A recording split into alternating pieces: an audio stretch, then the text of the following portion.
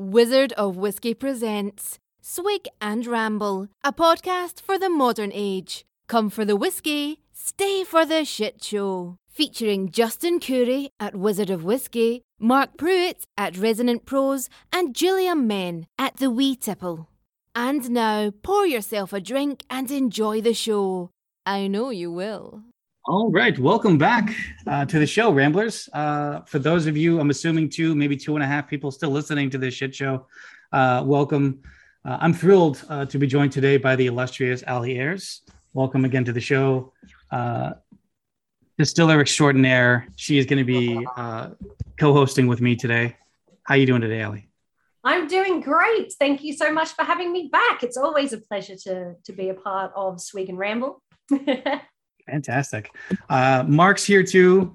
He decided to jump in, kind of float around a little bit. He's around. Thank you for calling me a floater. Hey, everybody. You're welcome. So we're going to skip the news. We're going to jump right in today because we have some very special and amazing guests. I, along with the rest of the Swig and Ramble crew, are pleased to welcome gin experts, Kelly Rivers and David T. Smith. Welcome. Hello.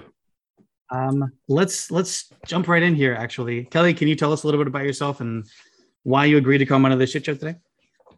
Well, I mean, I wasn't really doing anything else. I mean, it was a pretty, a real slow day here in Brooklyn, New York now.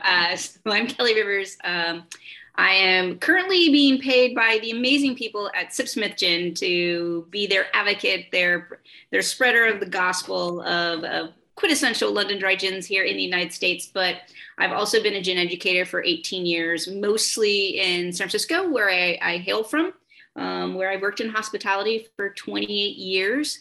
Trying to get whiskey people to drink gin is pretty much what I do. And it's taken a really long time, but we're still plugging away little by little, one of these days, right?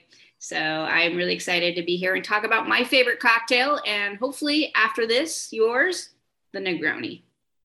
Sweet. And of course, the always dashing and dapper David. How are you, sir? Justin, thanks for having us. David T. Smith there. I'm a spirits writer, but I specialize in gin. I do some consulting work with different distilleries. Written a few different books on gin, including Gin Dictionary. But the one that we're talking about today is Negroni, which is great to have Kelly. We worked together, didn't kill each other whilst we were doing it. To be fair, we are separated by thousands of miles, so that's probably just a good thing, as I am talking to you from the UK. It is just gone midnight here, so it's good. So it's a nice way to finish the day, which is pretty fun, I think. And I do a number of different sort of judgings and write for Gin Magazine and stuff like that. So chatting and writing about booze is basically my thing. Fantastic. Well, I will say, David, it's been a while since I saw you with the non-travel ban, so you might not be dead yet. There is still time.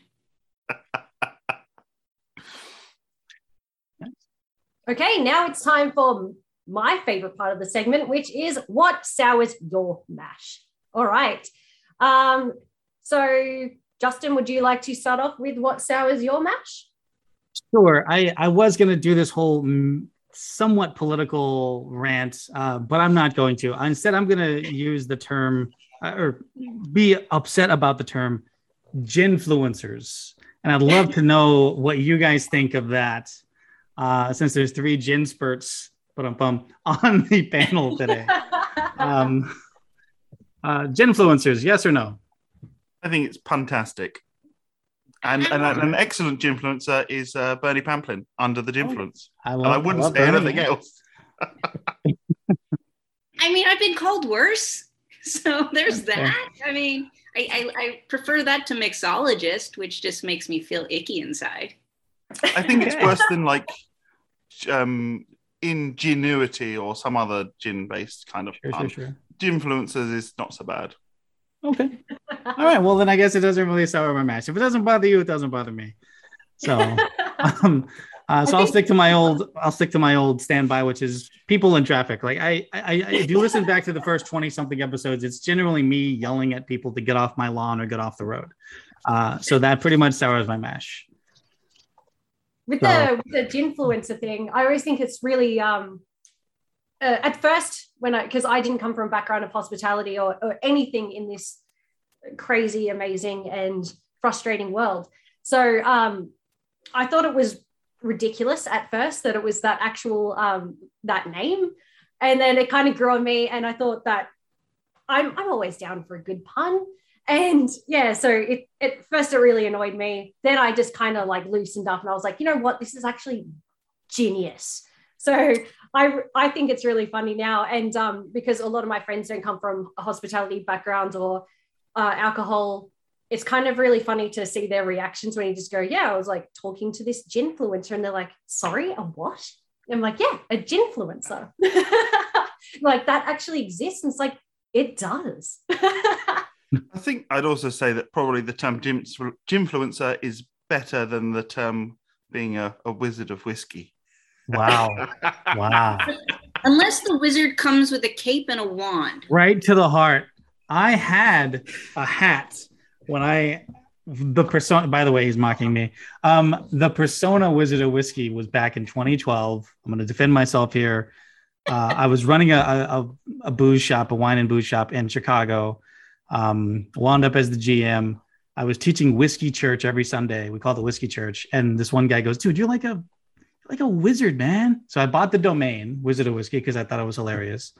And it became a mini persona going forward, which is why I gave it up to help to launch with two close friends, Swig and Ramble. So Wizard he's around every now and then. You can see him in like Comic-Con and other things, but he's just I'm just kidding. I've never been to a Comic-Con. Justin, what is his dexterity? What is this Wizard of Wizards dexterity? What is he rolling?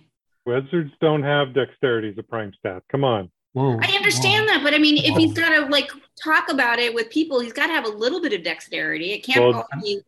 Justin's charisma is about a 7. I'm assuming you guys are talking about some kind of dice game. I'm not sure. Okay, so who else has got a sours my mash? What sours your mash, Kelly? I have no idea what's happening right now. What sours my mash? People who don't walk with purpose, like people who are like I'm not necessarily, I'm short, so I'm fast for my height, but people who just like stop for no reason, and like with phones, it's even worse. But earlier today, I was shopping in a very large store where people like to mill about, and I'm like trying to pass these people, and for whatever reason, they decide to like turn for no reason. There was nothing to look at. There was nothing to pick up. They just like, there's no shopping carts. They just like turn, and I'm just like, and I did say walk with purpose. I had my headphones in, so I don't know exactly how loud I said it, but I did scare them, which then made them stop, and which just pissed me off a little bit more. So I guess that was my fault. But yeah, just walk with purpose, people. Walk with purpose. I like that. It's better than... I love Kelly. Let's just wrap the show right here. I think that's perfect. Thanks, everybody. Great show. David, what sour is your mash, my friend? Oh, yeah. Well, nothing recently, but so I'll go back to one of the classic rants. I think is where I'll go to. What I would say is the thing that takes the jam out of my donut is when I go somewhere and I order a pie, as a savory dish, and it's not a pie, it's a casserole with a pastry lid. And that is one of my top rants. I find it quite frustrating. You just have this bland, flaky pastry on the top, and then it's a stew underneath. It's not a pie. Stop calling it pie. It's misleading. And also, to me, the best bit of the pie is that nice sort of soft underbelly of pastry, and you don't get it with a casserole with a pastry lid. What happens if that pastry at the bottom is a soggy bottom? Like, does that like also sour your mash? No, that's fine. I mean, there's usually some sort of gravy or some such involved. That's what it's for, yeah. So what you're saying, Smith, is you like a soggy bottom.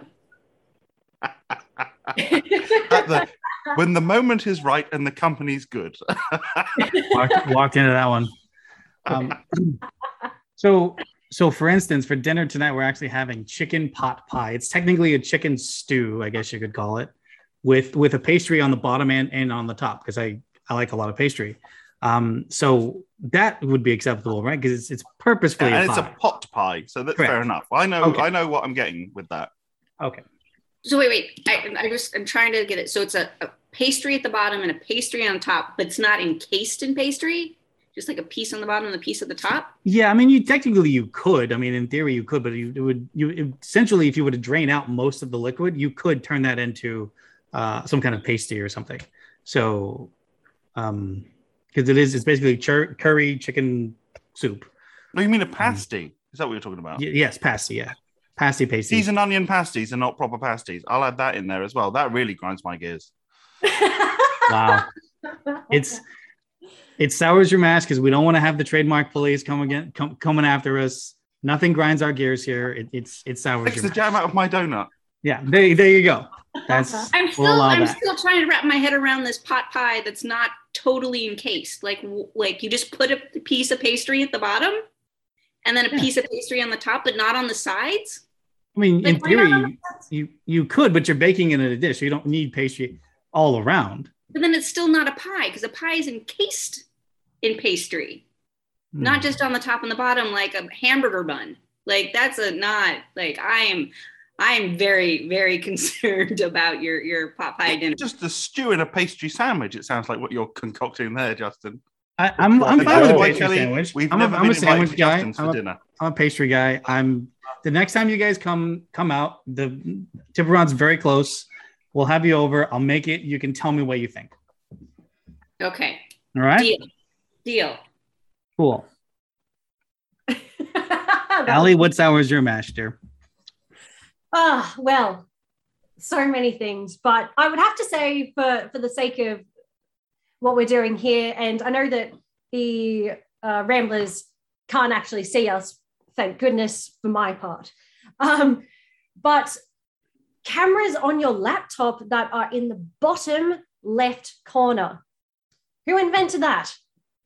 You had one job, and you're getting all the unflattering angles constantly. So I always have to apologize when I'm on a Zoom with somebody about, and especially when they ask in specific, can you readjust your camera? No, I can't. I cannot. Must be an Australian thing. Must be I've never heard of the down under thing. Oh, yeah, no, it's not flattering. It's not cool. It's not cute. It's not endearing. It's down under, so it's upside down. It makes total sense to everyone else. Jesus, didn't you lock the Zoom, Justin? Yeah. What is she doing here? Exactly right. So that's what sours my mash is: inappropriate camera angles fixed in a laptop that have one job, which is just to. I thought it was just to get a good wrap of what you're looking at, but no, not. It is to make you look like a hideous dragon. Where do you look because that's what the camera is. So you want your. I want to look like a dragon. It's complicated because I like, as you can see now, it looks, I think, like I'm looking at you, but yeah, I don't know. To answer that, I don't know. It's an old showbiz thing. You're not supposed to look into the camera. Don't break the fourth wall. Yeah. So I look over here, over there, everywhere, all the time, and just try not to look at my own square. Okay. Mark, how about you? What sour is your mash? Okay, I need to do a little bit of a transformation here. Oh my!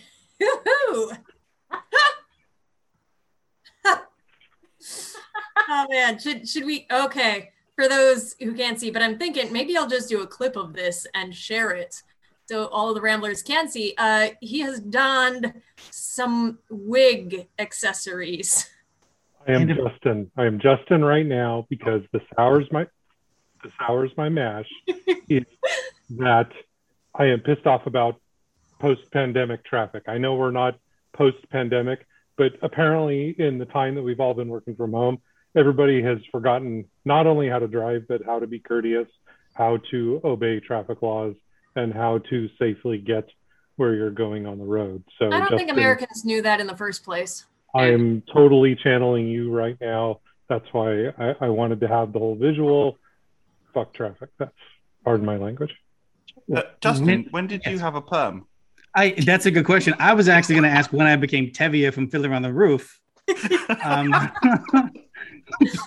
Okay, sure. This is actually a Bob Ross costume, so apologize. No worries. To Yeah. Bob Ross. Okay. So I'll go back to normal now. Okay, sweet. Last but certainly not least, Julia, what sour is your mash? Oh man. Well, I could riff off of Mark as Justin as Tevye and say it took me an hour and a half to get from Brooklyn to Manhattan the other day. That sucked. It should be, oh my God, that was awful. But you know what? Fuck New York traffic. My sour mash today is my feet hurt. Why do my feet hurt? This is a sign of me being old, kids. It sucks. All right. That's all I got. Grandma Julia in the house. Sweet. All right. Yeah, where's my cane, my walker? So I can shake my cane at those darn kids these days. Having their newfangled yeet and whatever else they're saying. I'm staying off your lawn. Yeah, that's right, you will.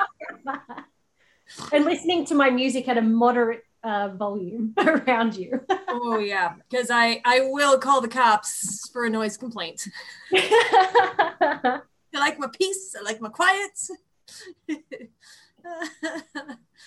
I'm happy to be drinking. Cheers, everybody. Well, speaking of which, that's a great segue into the next one. A great tradition that we have here on the show, and we love doing this with guests, is we want to know what's in your glass. And David, I know you just looks like you just finished something, so hopefully, you do have more.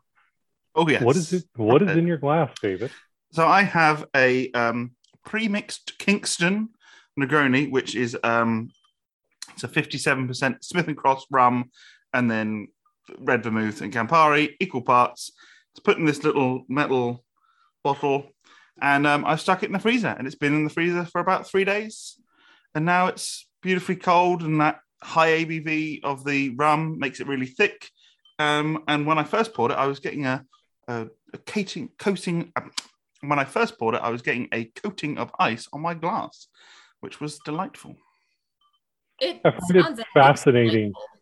I find it fascinating that the culture of the Negroni is so fluid with whatever the active, yes, it's accepted that it's gin, but you don't miss a beat. Oh, I put rum in it, and it's not really anything different, or it's not a big deal. In fact, I think the culture of the Negroni is they accept that, they encourage that, they want that to be a part of it.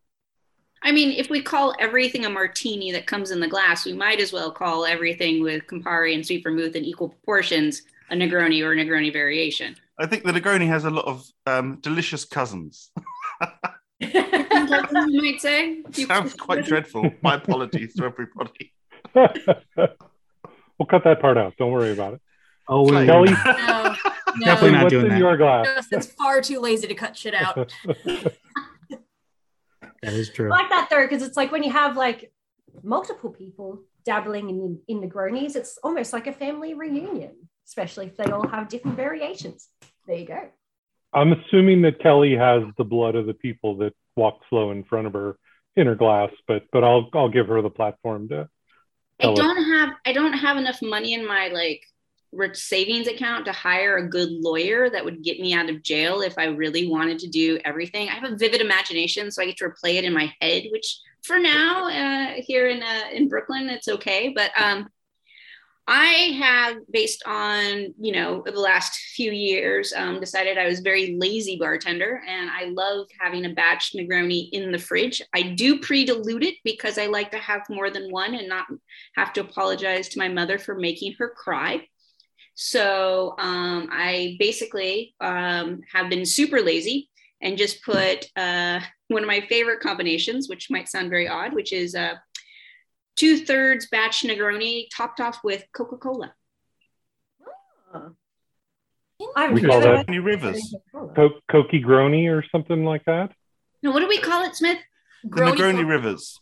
The Negroni Rivers. Yeah, it's when I go out, I am a little bit a little bit more refined, where I have my Coca-Cola on the side, so the bartender doesn't roll his eyes at me or her eyes at me. But I do like the bitter sweetness of the cola that actually balances out and brings down some of the sweet parts of the Campari and brings out the herbal nature of the vermouth. But I really like to have a really strong juniper gin in there just to kind of balance out the backbone. Okay, that's where you lost me. Juniper gin. I mean, that is what gin is. Yes, it like by law should have juniper. Yeah, He's one of those. He's one of That's those the joke. unconverts yet. He hasn't been converted yet. Yeah. that's what this is all actually just an intervention to get It's- Mark to enjoy and love and I- appreciate gin. So And Mark, I will go. I was going to say, I guess I should start off. Thank you so much for being here. This comes from a place of love, and this is a very safe space. And we really want you to know that your dislike of gin is really hurting us and how it makes us feel every time that you don't drink gin. And I think we need to tell you exactly how we feel about that. Bring it This on. is the first ever Swig and Ramble Gintervention. Welcome to my weekly meeting with HR. Someone had to say it. It was going to be me. We all knew it. I hope that's the title of this episode. It is now. It is now. It is now. For all of you listeners out there, welcome to the Gintervention. I can't get Allie to send me samples of her stuff. I have bad memories of my childhood of smelling the cheap stuff that was on my parents' shelf. Gintervention is absolutely necessary. And look, I'm not angry at you. I'm just disappointed. And I think you're wrong. Nice. It's a cry for help, Allie. It's a cry for help. I know, we're here for you. You just need to work with us. What better marketing story could you have than for me to be the poster child of, look, we turned this whiskey drinker into a gin drinker. Well, I used to do whiskey live shows, and I was I can relate to Kelly here. I was the person who would have to convert whiskey drinkers to being gin drinkers. How great would it be for my normal video recording, this little shelf behind me, to have a nice bottle of Lightning or Four behind me to say, yeah, I know those people. Look, it will happen one day. It just, like, DHL needs to open back up in Australia. FDA laws need to kind of ease up a little bit. And yeah. I'm with you. I have derailed the show for my own purposes, obviously. So why don't we get back on track? I think we do have a couple of folks left to understand what's in your drink. I think that this is fascinating anyways. Julia, what do you got? Okay, so obviously I was late because I was dashing from somewhere else, so I didn't have time to make a Negroni. So I'm sorry. I'm having a whiskey, and it's delicious, but it's one I've already done a what's in your glass on. So let's move on to someone who's actually drinking something else worthwhile. What was the whiskey? Yeah, what's the whiskey? I mean, I'm sorry. Of course, I remember because I've listened to every podcast episode beforehand. But for those that don't remember, By your tone, I'm guessing you haven't, you sly son of a gun. This is the Balvenie Doublewood. It is a whiskey I drink far too quickly. It's become a really comfort, not daily pour anymore, but I just really, really love it. And after a long day and my feet hurt, and I just wanted this and not to make a cocktail. choice. I wanted to get here as quickly as possible, so I poured that. what do you think of the rum cask one? Was that 14, something like that? 14-year-old? I think it's a 17. Yeah. Was it 17? Yeah. Yeah. Thoughts on I that? have not Tried it? had it yet. I'm sure I would really enjoy it because I know I like Balvenie, and It's my second only to the Doublewood. Doublewood's my favorite, and then the rum Nice. one. So. Yeah, because I Cool. really typically enjoy when those rich tropical fruits and molasses notes come through. So I'm assuming it's kind of what it tastes like. So I bet I would love it. Wait, Justin or Allie, who wants to go next? Justin or Allie, you're next. Go ahead, Allie. Well, I have gone for, given the nature of the show today, I have gone for a Negroni. And I got the idea to clarify it by reading the book. We have the wonderful authors here today, and to clarify it. So I made my favorite Negroni mix, which is more of an Australian contemporary gin. I use a yuzu vermouth and Australian Amaro, which uses a lot of native to where I'm from botanicals like strawberry gum, etc., and pepperberry. And I added yuzu juice to be the kind of citrus to break down the protein in the in the dairy. So I did not have milk, and I did not know this at the time. So the only thing I had left was a couple of scrapings of Greek yogurt. So I used that, and I was like, you know what? It's all about being creative. So let's just do this. So yeah, I spent 2 days clarifying this in yogurt and filtered it yesterday afternoon, and it is tasting really good. So thank you guys so much for that little heads up. Next time I'll use milk, but it's not bad with yogurt. Wow. I'm looking forward to trying it. Sweet. That's intense. Yeah. Most of the best things are. Very true. All right, Bond, what are you sipping over there? I am sipping a Negroni Blanco Bergamot. So it is Sue's liqueur, Dolan Blanc Vermouth, gin, obviously. I didn't have any bergamot liqueur at the moment, so I used some blood orange liqueur and a float of Prosecco. So really enjoying this, actually. Since I added the Prosecco on top, because I originally poured it and it was too much, the glass, to add the Prosecco. So I drank a little down, then added the Prosecco. It turned into something very interesting for me. And I know David, Kelly, and I have all talked about this, that creamsicle effect that I really like. And this just nails it. It's really interesting. So yeah, kudos. I took it right out of the book for the most part, and I'm excited to. I'm going to finish this, and it's going to be fun. It's going to be a fun end of the podcast. Thanks, Justin. I'm a big fan of adding sparkling wine to stuff. I like a champagne colada. Very nice. Oh, stop. Oh, I would get into that. So Although we have a cheaper version that we do here at home, because having all the ingredients to make a pina colada can be a pain. So there's quite a nice, ready to drink canned version of a pina colada. So you pop that in and then you chop it up, and then you're done and dusted. Nice and quick and easy. Yeah, that's what I'm doing next weekend now. Isn't there a bar? Isn't there a bar in London that does a champagne colada? Oh, there's various bars in the UK that do it, but this is the lazy person's version, because it's a can of, it's a bit of pina colada and then a bit of sparkling wine. But your sparkling wine's not in a can, just the pina colada. No, it's in a bottle. Okay, good. All right. Well, at least you have some standards there. Well, they do have sparkling wines in a can. One of our most popular things is the canned Lambrusco at work. It's kind of interesting. I'm with Kelly. You gotta have standards. I try not to, mostly because I don't want to be disappointed.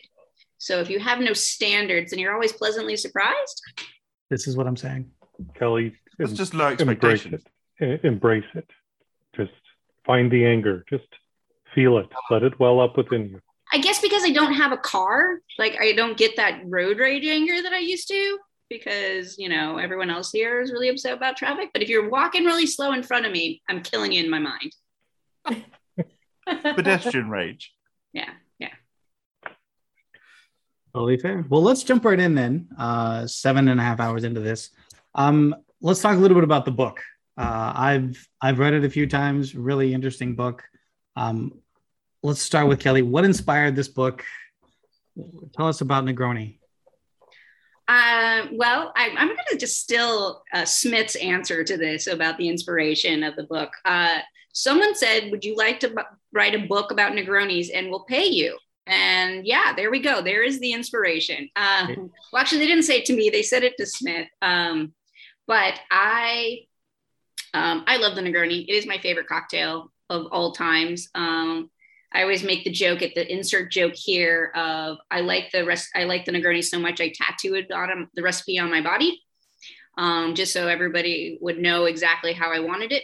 But that being said, like, I love the history of it. I love the new involving history that we're just finding out. I think it's one of those cocktails that you can get in 99.9% of the world.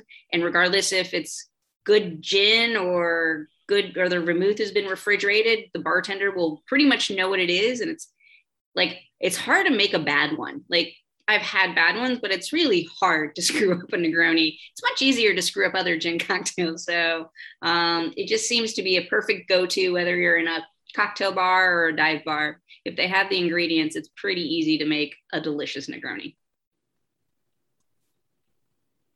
Sweet.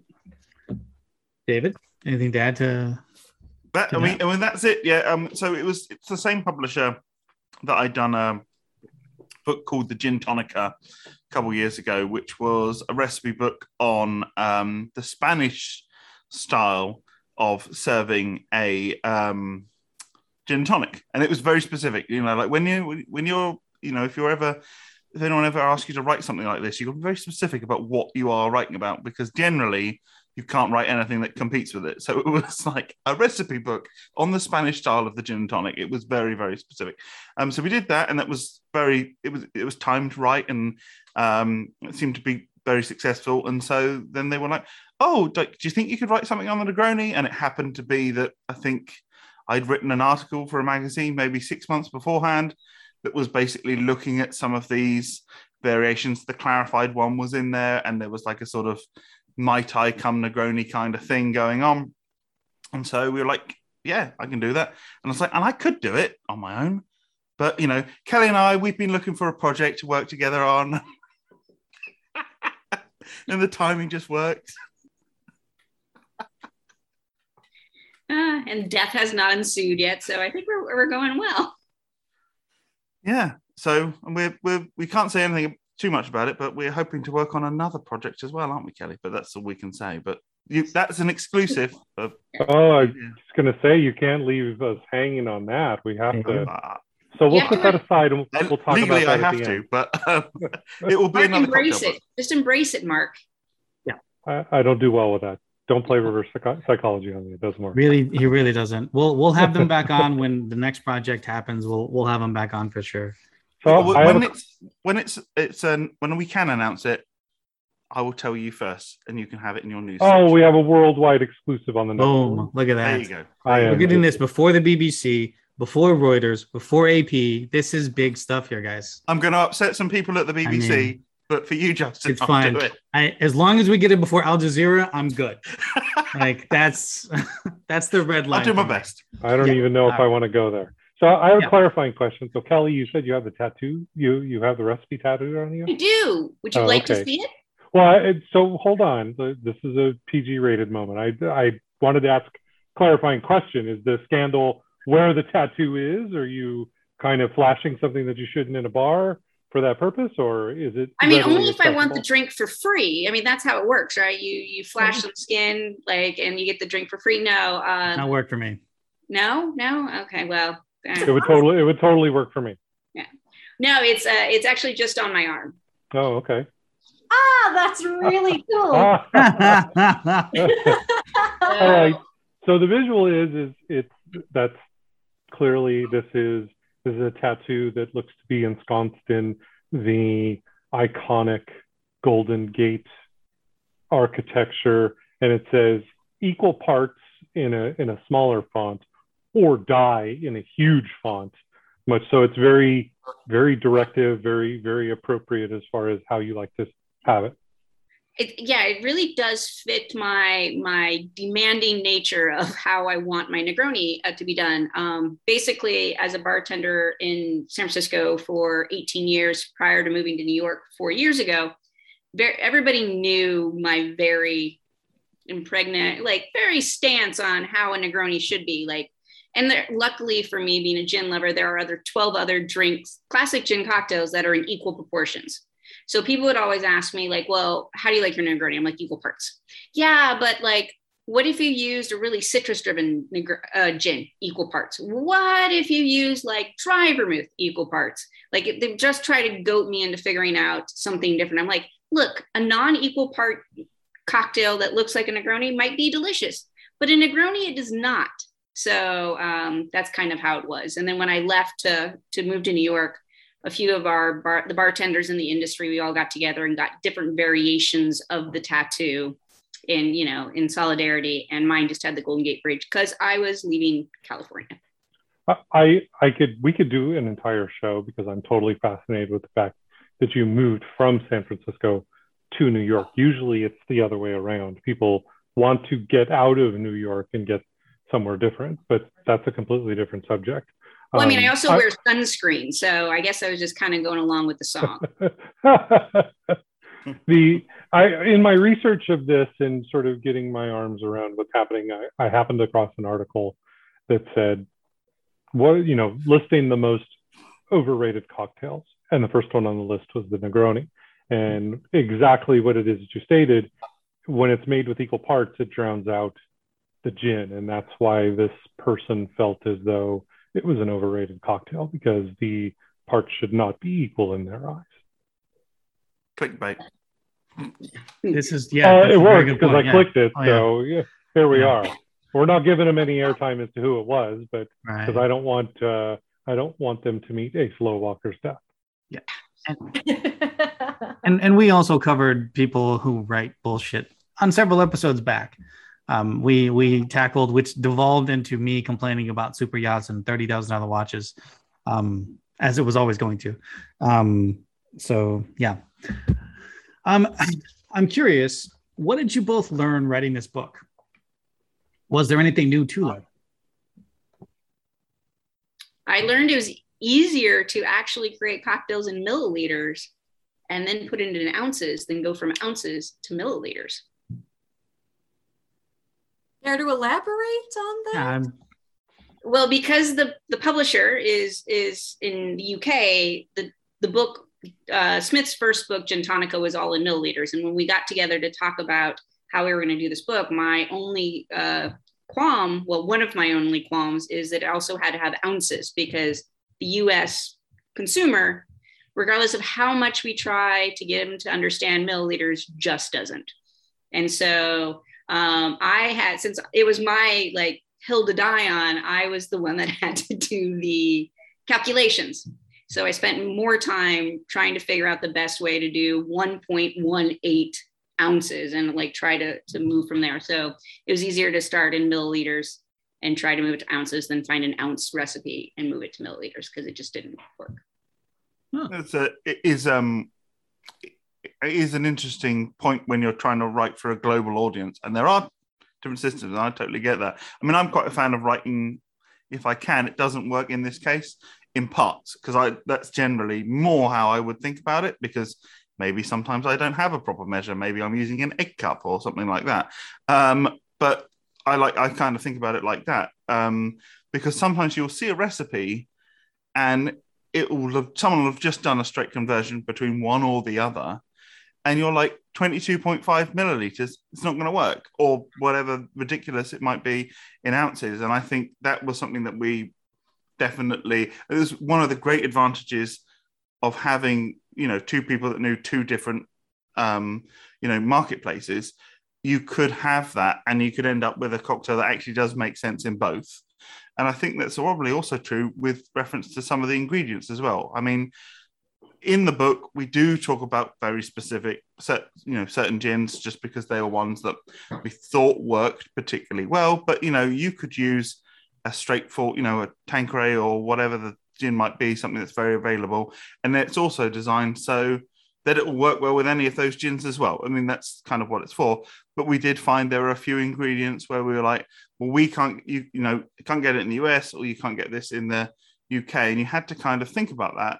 But I think that's quite good. And it didn't mean that we wouldn't necessarily include some of those ingredients. So like the Calisaya in one of the very, early recipes. But it was, sorry, I was distracted by a cat. Sorry, Batman has a lot to say about his love of Negroni too. No, we're all distracted. But we came up with alternatives so that it would work for both audiences. And I think I'm biased, but I think it's a better book for that. And I think it's definitely less insular. It's more global because of that, which I thank Kelly greatly for, to help have that there. So. I'm in looking at this, and for the uninitiated, right? Look, I know we're kind of joking around about it, but it's kind of true. I'm really sort of a stranger in this space, and I found it fascinating to do the research. And one of the things that I came across in several places is they describe the taste of the Negroni as an acquired taste, and you should give it 3 tries. What's your take on that? I'm interested to hear your thoughts on that, because I saw that repeatedly in looking at research about this. I think 3 is probably not enough, I would say, probably. I will say this. When I first started getting into gin and started writing about it, which was 10, 12 years ago, something like that, I wasn't very good at writing tasting notes of gin on its own.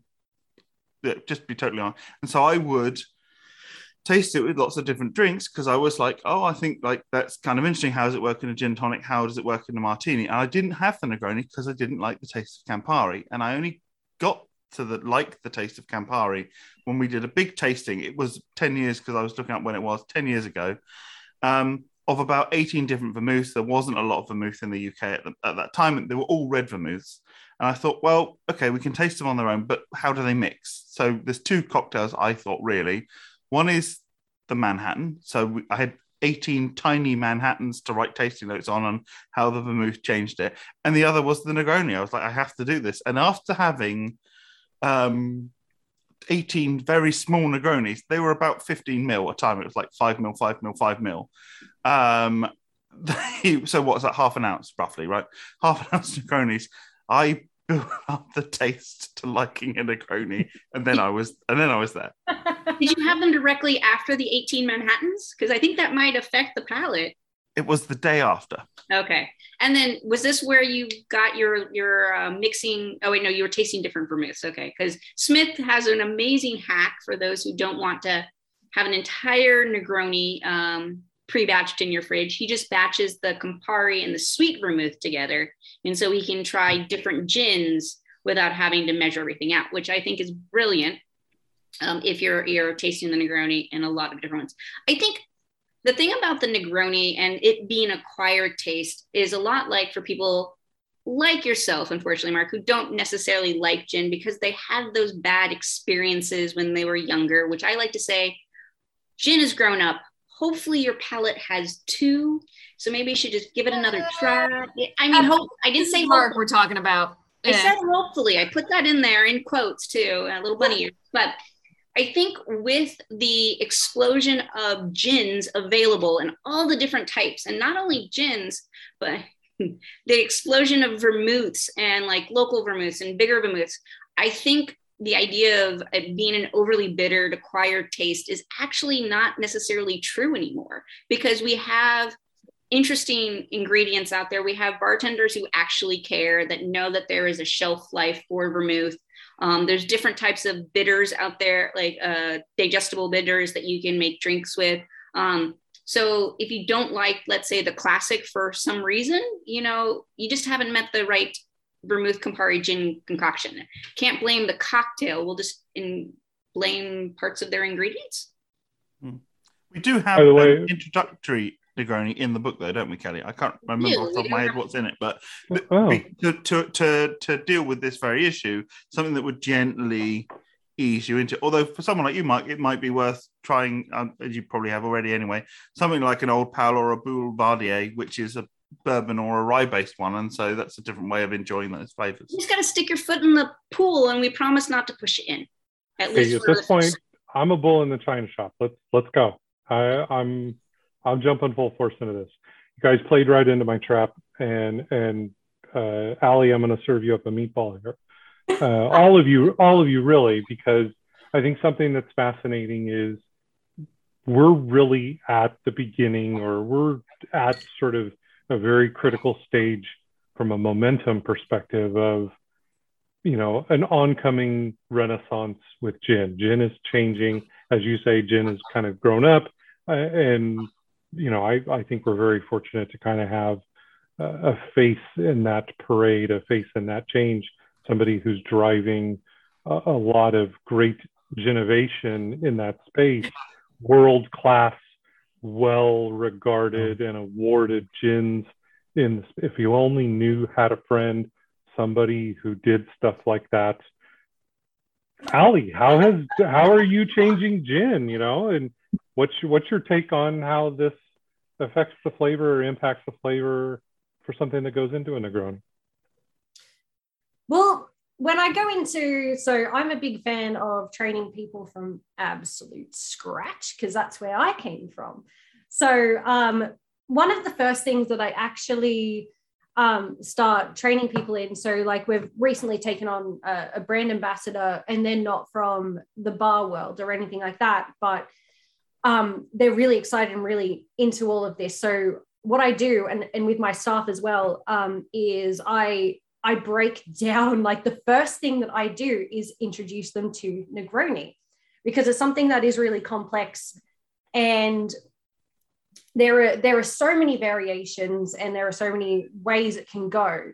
And so where we are at the moment is you've got a lot of different profile gins come out, so a lot more of like your new world and contemporary that come in, and you also have a lot of people experimenting with variations of Campari and Amaro and stuff like that. So it's a really exciting cocktail to introduce to people, and finding that little combination and just making them, like as Kelly touched on before, is just finding that right combination, but also purposely, like I purposely, because it's not fun, you have to be trained. So just throwing in something that is not it's not going to balance in the mix, so that they can understand why. And Negroni is the absolute perfect profile for that. And I love the fact that, like, here in Australia, Negroni is such a big celebrated cocktail. So it's when you go to one bar and you're like, can I please have a Negroni? It's not going to be the same as if you go to another bar, even though it is like equal parts. It's the ingredients you use, and it's also the gin you use, the Amaro that you use, the vermouth you use. So that's a very, like, that's where something so simple becomes something so has a lot of depth and a lot of things to explore. And that's why I really, really, really loved this book in particular, because it had so many variations of it. And somewhere in there is going to be the right combination for you, whether you're a beginner or someone a little bit more advanced, or if you don't have milk and you use yogurt. That kind of style. So I hope that answered your question. I forgot it halfway through. So yeah, I think I wanted to put out there that, the stodgy old definition that I sort of have and hold from the perspective of gin has radically changed, and it's changing very rapidly. And as a whiskey drinker, quite frankly, I'm thinking that it's a great thing if a whole hell of a lot of people get interested in gin, because maybe whiskey prices will come down. But that's an ulterior motive. Don't quote me on that one. We'll cut that out of the show, right? We don't typically edit. That seems like a lot of work for me. I think you make a good point though about like those variations within the styles of gin. And there's actually, as someone that's written, I don't know as much as I used to, but that's written, 400 odd reviews of gin where I've tasted it with lots of cocktails. It's interesting that the one that I very rarely struggle to find something to write about is the Negroni. And you think with those really strong flavors with the Campari and the vermouth, you could be inclined to think, oh, it doesn't really matter what the gin is because it will overpower it.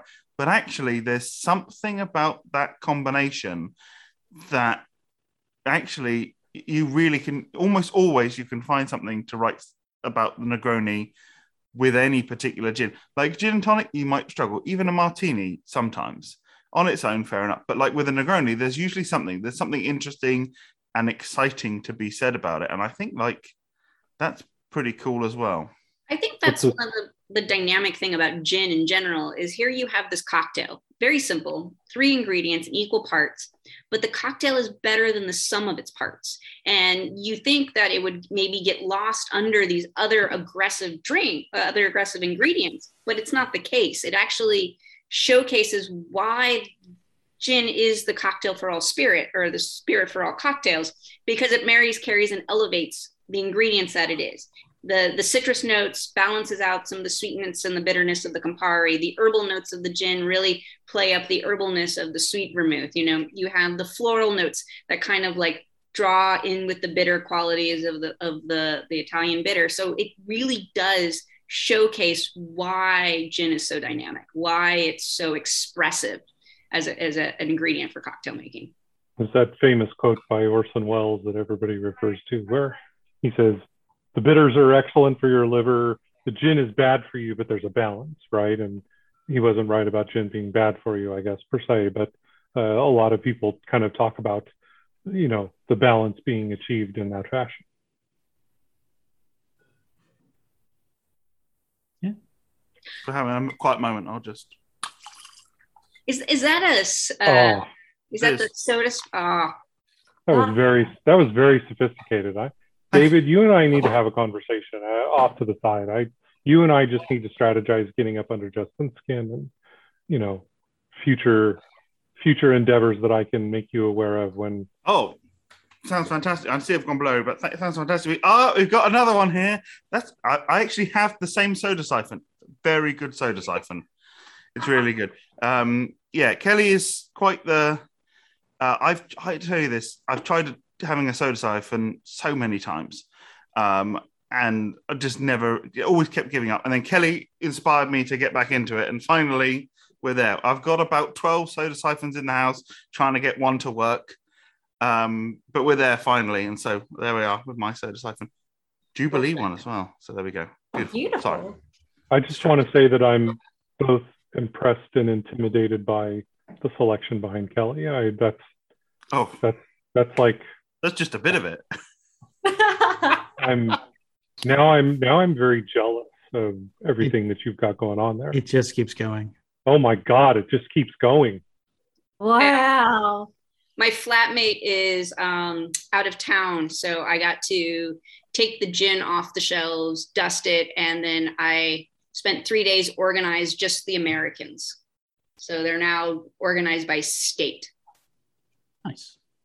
And that's all gin? That's all gin? Yeah, it's all gin. Wow. That's just I want to come to to your awesome. place. Yeah, party at your place. I'm in Bed-Stuy. Where are you, Julia? I'm in Connecticut, but I was visiting friends that live in Brighton Beach. So whenever you're back in town, you're more than welcome. I will open pretty much anything except for like 4 bottles because they're not good. They're just vintage gin that doesn't taste good. So there's definitely give Julia those for sure. There we go. Swig and Ramble, bringing people together through alcohol. That's what we do here. What have you got there, Justin? What's that? What's that you got there? Is that the same Negroni? It's the same Negroni, yeah, the bergamot. Oh, nursing that, aren't you? That's really, it's really. I'm a nurser. You know this. You've dined with me and drank with me many times. I'm not a. It's funny. I'm trying to explain to people what I do. It's always a funny question. Oh, so you drink for a living? I'm like, yes, I do, but also I open a bottle and it's 87% full for its entire life, because I'm never going to kill a bottle unless I'm sending out samples. So yeah, it's a struggle. As somebody who has put together many episodes with Justin and with us being friends and all, normally what he does is he drinks an IPA and eats fucking Cheetos. So for him to have the little James Bond martini glass and have whatever fucking made up drink he's having. I was gonna have some Cheez-Its and we were gonna discuss Negronis and processed cheese crackers. That I feel like should be a next episode. So just so you know, it's not technically cheese. It's cheese food product. Yes. Cheese food product. Which will be the title of, I'm assuming, a January episode. Let's let everybody get through the holidays. Let's have you guys both back on. I would like to be on that because you're already on it. I am a lover of cheese food products. Like when those nachos come by and I'm like, is that real cheese? And the waitress person will always be very, yes, it's only real cheese. I'm like, I don't want it if it's real cheese. I want like pump cheese. Yeah, exactly. Yeah. I don't want my cheese dip to be some fancy thing. No. I want it to come in a can like American. You know, that's the whole point. It's the reason I don't like pizza, because I don't like melted cheese. We're not gonna get into today. My brain is spinning. Yeah, that's a whole other thing. We're into a serious fight just looking at everybody's reaction. We should have ended this 5 minutes ago. So I'm setting up the next. Yeah, I'm setting up the next episode. Go ahead, Kelly. Pizza when it's right out of the oven, right? And especially with like that high moisture. I think there's even plastic in it. Mozzarella. It's like the $2.50 slice, whatever. It's fresh out of the oven. It's delicious, right? It's like that temperature. But as it gets to room temperature, that cheese turns into plastic and is an entirely awful texture, right? So that's why I like cheese food products. It's the same consistency. It's why I like fondue, because it's heat and it never gets to that weird plasticky texture. It's texture. And it's fun to do. Oh, yes. It's very So, but yeah, don't like melted cheese. Actually, I like melted cheese. I just don't like re-solidified, pre-melted, post-melted cheese. Oh, okay. Wow. That's getting all sorts of complicated. That's specific. Deep. And now we have the title for the next episode. Let's land this thing. We're going to have both Kelly and David back. We're going to talk about some of the, I don't know if it's controversial, but I definitely want to talk about some of the new things that are happening with the Negroni, given that it's technically Italy's favorite, famous cocktail, but it doesn't seem like that's the case anymore. Stay tuned for the cliffhanger. We're going to hit this up next time, along with processed cheese food product. Let's land this thing. Oh, man. Well, thank you, all of you fabulous, fabulous ramblers, for tuning in to another fabulous shit show, sticking with us through however many episodes we've done at this point. We appreciate you. Be sure to join our Facebook group if you haven't already. That's where shit really goes down, and we have a lot of fun. Obviously, you can also find Swig and Ramble on social media, such as the Instagram and the Twitters and the whole TikTok. And you can find Karu Distillery and Fabulous Alley on Instagram at Karu_Distillery and on Facebook at Karu Distillery. You can also follow Kelly Rivers at All of the Drinks and David Smith at Summer Fruit Cup. Mark, anything you got to add to this? I want everybody to join us next time as we discuss those assholes who only want Cosmos. It's not the year 2000 anymore, people. Those motherfuckers. Cheers. Thanks for joining us, and we'll see you next time. Follow us at Swig and Ramble on Instagram, Facebook, and Twitter for more fermented fuckery. Cheers.